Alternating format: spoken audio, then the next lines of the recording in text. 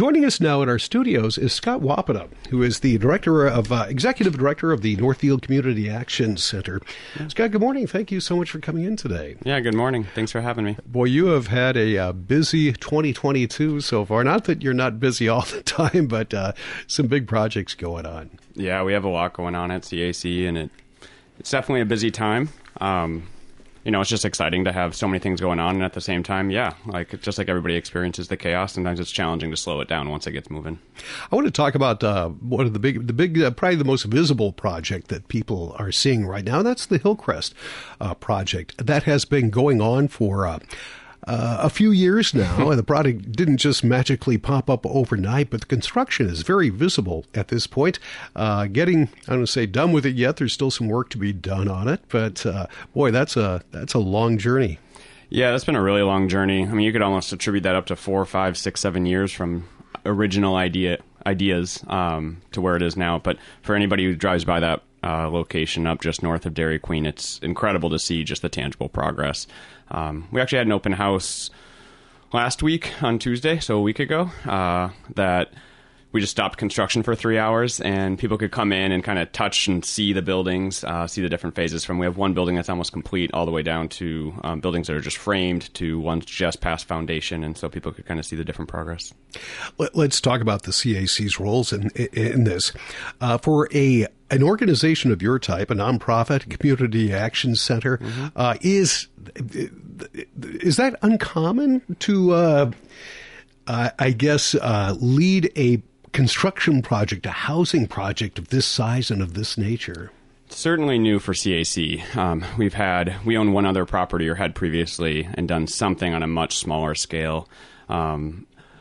There are nonprofits that do this type of work. It's very different. This is very much a Northfield project done from the way CAC operates in Northfield, and it's something that's really exciting that I don't think could be done. It can't be replicated, and a lot of people want to see it replicated. And I think certainly there's variations of it that could happen elsewhere, but this is really a convergence of our community's desire around environmental design, the desperate need for housing, and just CAC's, I think, backbone of being around for 50 plus years is a true convergence of a lot of opportunities that I think Hillcrest just provided a way to make a tangible expression of all those things in a way that we could celebrate as a community. Let's talk about the environmentally conscious nature of this building.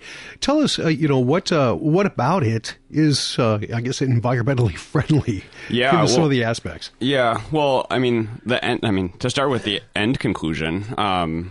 100. So there's no gas. There's no gas on the entire site. It's all electric energy. And then for all 17 rental units, which is spread across 6 homes, 100% of the energy they use to heat, to run the electric, to cool, run air conditioning, everything is powered by the on-site solar. And so there's no energy that is produced off-site. I mean, we have the ability to produce off-site, and there'll certainly be a balance of that. But at the end of the day, the model is set up to power everything on-site with on-site solar. That's a pretty incredible outcome to essentially have an internal loop of everything being renewable energy.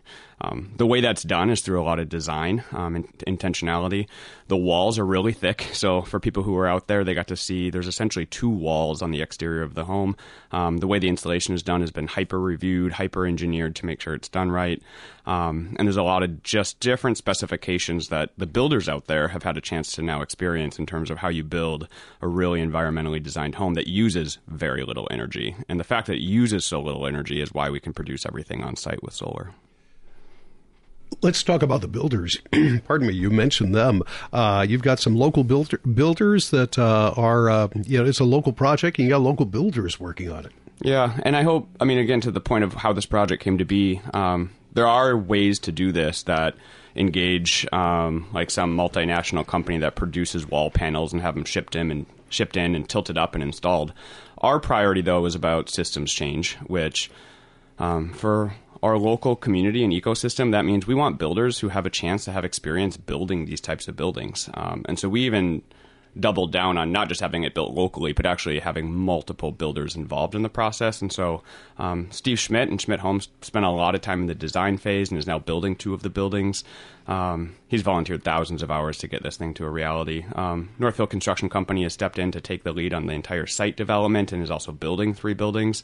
And then Johnson Ryland came in to help build the last building, our 6th building. So they're building 1, and just to have 3 local builders all operating together, learning together, problem solving together, and being supported on how you build environmentally. Because it's one thing to talk about in theory, it's another thing for their crew to have their hands on it and problem solve all the specifications, and then to have resources from CAC and engineers to kind of problem solve when they come up.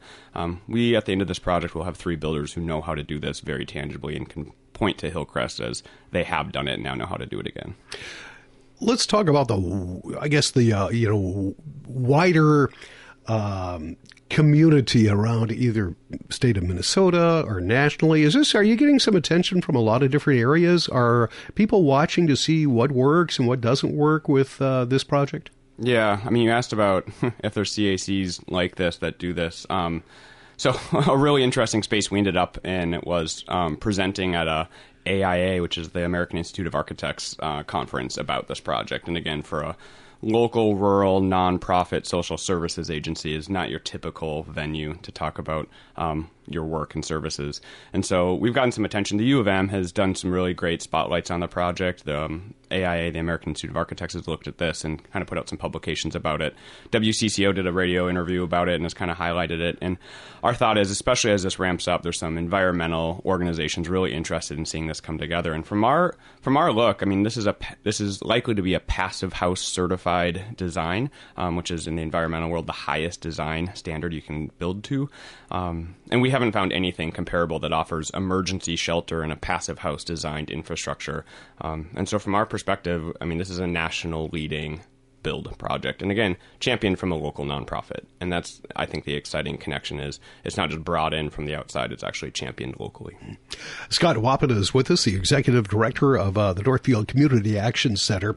Boy, that whole project I find just as an amazing thing. You mentioned it's taken 5, 6, 7 years since original concept to see it being built. So it's close to the end of the road here now, as you can see the buildings and, as you mentioned, already giving tours. What about future projects? Is this is it going to be one and done? You mentioned the uniqueness of this project, but are there elements that you might want to try something in another area of town? Yeah, I think there's 2 different things. So one is on the construction side. What does CAC take away from what it means to champion certain building perspectives? You know, we don't have any building projects on our near horizon, but I think we're very open to opportunities that lay in front of us. And I think some of our expansion will provide opportunities to think about building differently. I think the other side of this, though, outside of just the building front, is kind of the community leadership side and even economic development. CAC has a unique ability now with, a $5 million housing project under our belt in the coming months to think differently about how we can also support different types of development around the community. And we're just really interested in, I think, the conversation growing to realizing we want a really healthy, thriving Northfield, and CAC probably has a part to play in that. And so we want to step up to that plate, be responsible for what we can do, especially in terms of championing more equitable outcomes for different members of our community. And I think CAC will continue to explore what that role is. And we have great partners in the city with city leadership, local commercial leaders, businesses, and everybody's been engaged with Hillcrest in a different way, and I think opened the door for CAC to have a seat at that table about what a healthy community looks like in the future for Northfield. All right. I guess the last question on the Hillcrest community would be, when did people start moving in? Yeah, so to give you both the complicated answer and my classic long-winded answer. So we're getting really close to those first units being done. There'll be some landscaping and, rental licenses and approvals done from the city oversight, but we may be as early as August looking at initial tenants moving in. And that'll be a phased-in process all the way probably through October, November as buildings wrap up and get completed. The really fun mission-centered side of that is that, again, Hillcrest is unique. And so we didn't look at just hiring a property manager who would run a typical tenant process. And instead, we at CAC have identified a lot of leaders amongst our community of people we serve. And so we had some participants in CAC's housing programs actually write the process of what it means to become a tenant at Hillcrest. Again, turning power over to the people who are going to use it. And so we're just finalizing that application process now. But essentially, it's been written by the people who would use it. And that's a very big priority for CAC, is that the people impacted by these decisions should be involved in writing these decisions. And so it's taken a little longer, and we'll be rolling out an application process probably before the end of June, and start that application process that'll review people who want to apply to live out there, and hopefully as we phase in to completed buildings, rent up throughout the end of the 2022 year. All right. Once again, Scott Wopata is with us from the CAC. Let's move on. If that was the only thing that would be that you had to do, that would be probably plenty enough, but you got a lot more things going on with the CAC. I want to talk about another expansion, and that's you're offering services now, food shelf services for Faribault. Tell us how that came about. Yeah, well, again, that's a story that happened on top of what everybody else in our communities experienced with the challenges during COVID. We were ramping up our fundraising and build around Hillcrest, and at the same time, as we saw in Northfield, the rise of 3 to 4 times the amount of families needing support from CAC services, especially in our food shelf.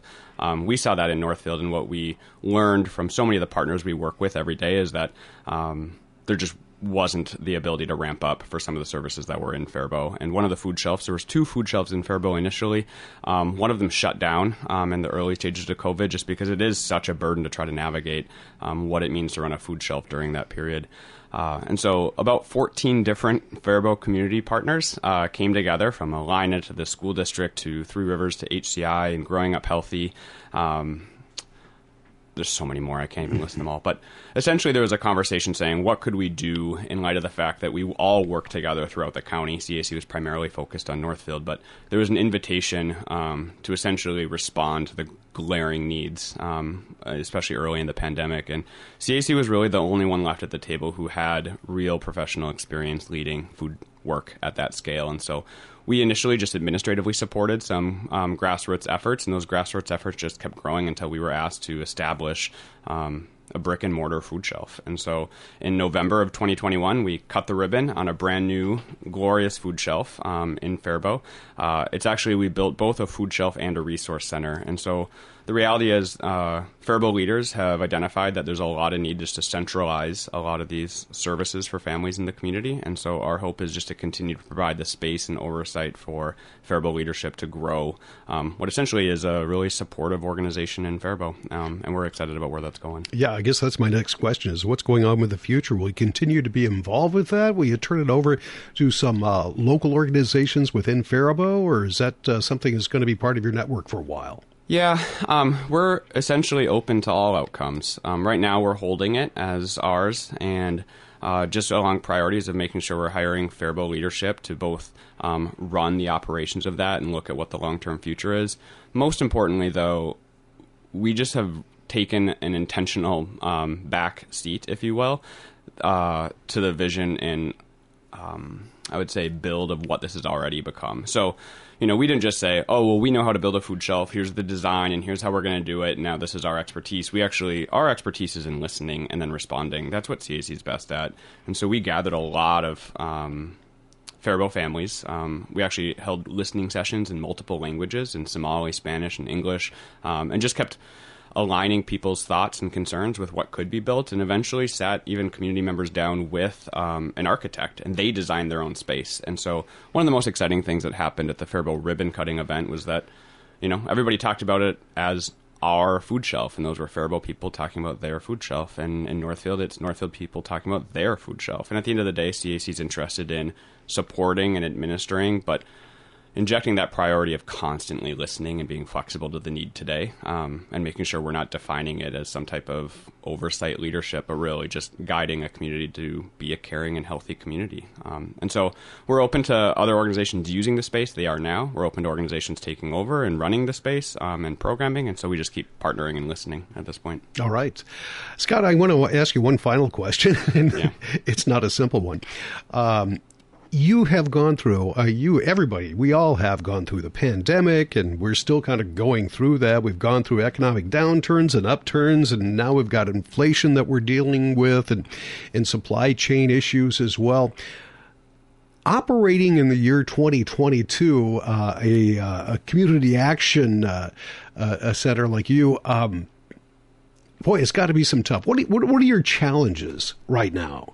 Yeah, well, it's always like right now is the question mark. The timeline piece is always tough. For us, we've grown a lot. I mean, even just budget size, we're probably 2 to 3 times what we were just a handful of years ago. And one of the challenges I think we're most worried about at this point is as we look at future economic forecasts, something that's just always on our mind of the risk that when things take a downturn or when inflation is rising like right now, nonprofits like CAC look at this momentum that gets created where right now our families that access support are paying a lot of extra money for a lot less food.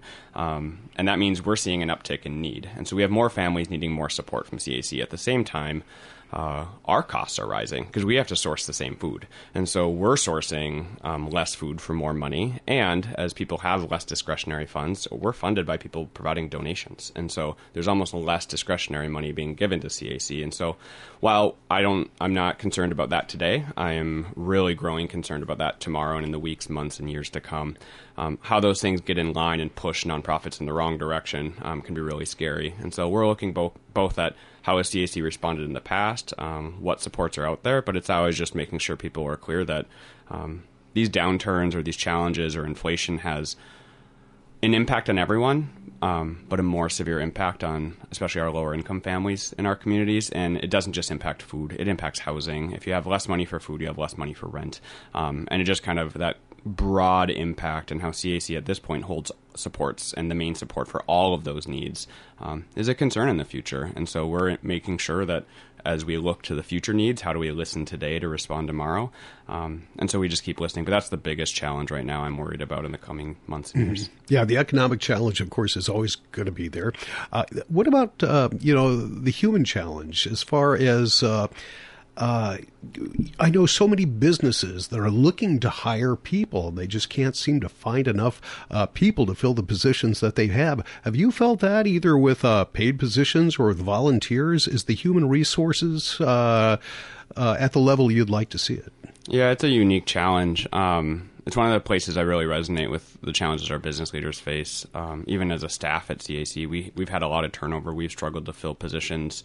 And it's a lot of people. Some of those challenges are just we did a lot in 2020 and 2021, and some people were really tired and needed a new chapter of life. And so then we've had some also real excitement about bringing people on. And so we think we're kind of past the hurdle internally at CAC, but at the same time, we're part of this ecosystem in Northfield. And so and now we're a part of that ecosystem in Faribault. And so as we've heard from business leaders, the challenges they're having, we're constantly looking at how can we help, how can we support? And sometimes, ironically, that's through some of our core services from food to housing to even mental health and substance abuse work. Stabilizing and helping stabilize families helps stabilize families in their jobs, which helps local employers as well. And so, again, it's kind of just this mission-centered side of a healthy community is a stable community, and it does help everybody when we have families that feel supported. They have a more consistent life, they have a more consistent presence in their work, and they stay employed. And so we just see this alignment again on the positive side of that momentum, opposite of the economic side. Things that align and work together work really well together for families. Scott, we're out of time, but thank you so much for coming in and sharing the information. It's been good stuff. We appreciate that. We wish you the best of luck with all those projects that you have going on, and keep in touch. We'll talk to you again soon. Wonderful. Thank you for having me. Scott Wopata, who's the Executive Director of Northfield's Community Action Center. Got Rich back in with a look at local news headlines. That's coming up next.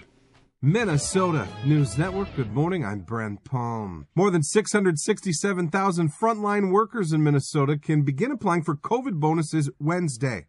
Department of Employment and Economic Development Commissioner Steve Grove is urging them to visit frontlinepay.mn.gov first. If you qualify, you will get a check.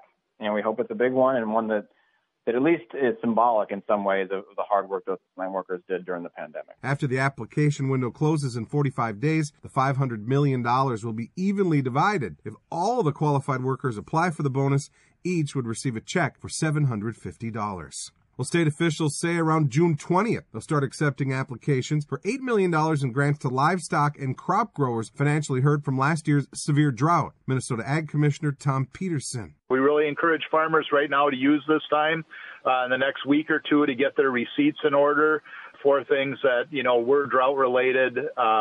And we hope to get that money out then as quick as possible. The bill also includes $2.5 million for loans, prioritized for those affected by the drought, and there's $4.5 million for additional response to the bird flu outbreak and threats from African swine fever. A man is hospitalized after being thrown from a boat Sunday on Lake Vermilion. The St. Louis County Sheriff's Office says the man had been driving the boat with his adult son. When his hat flew off, he reached to catch it, bumped the motor, causing the boat to turn suddenly. As the man fell toward the water, his hand became caught on a cleat, resulting in a severe injury. The son pulled him back into the boat. The man was then airlifted to a Duluth hospital for treatment. A man from Red Lake will spend nearly 20 years in federal prison for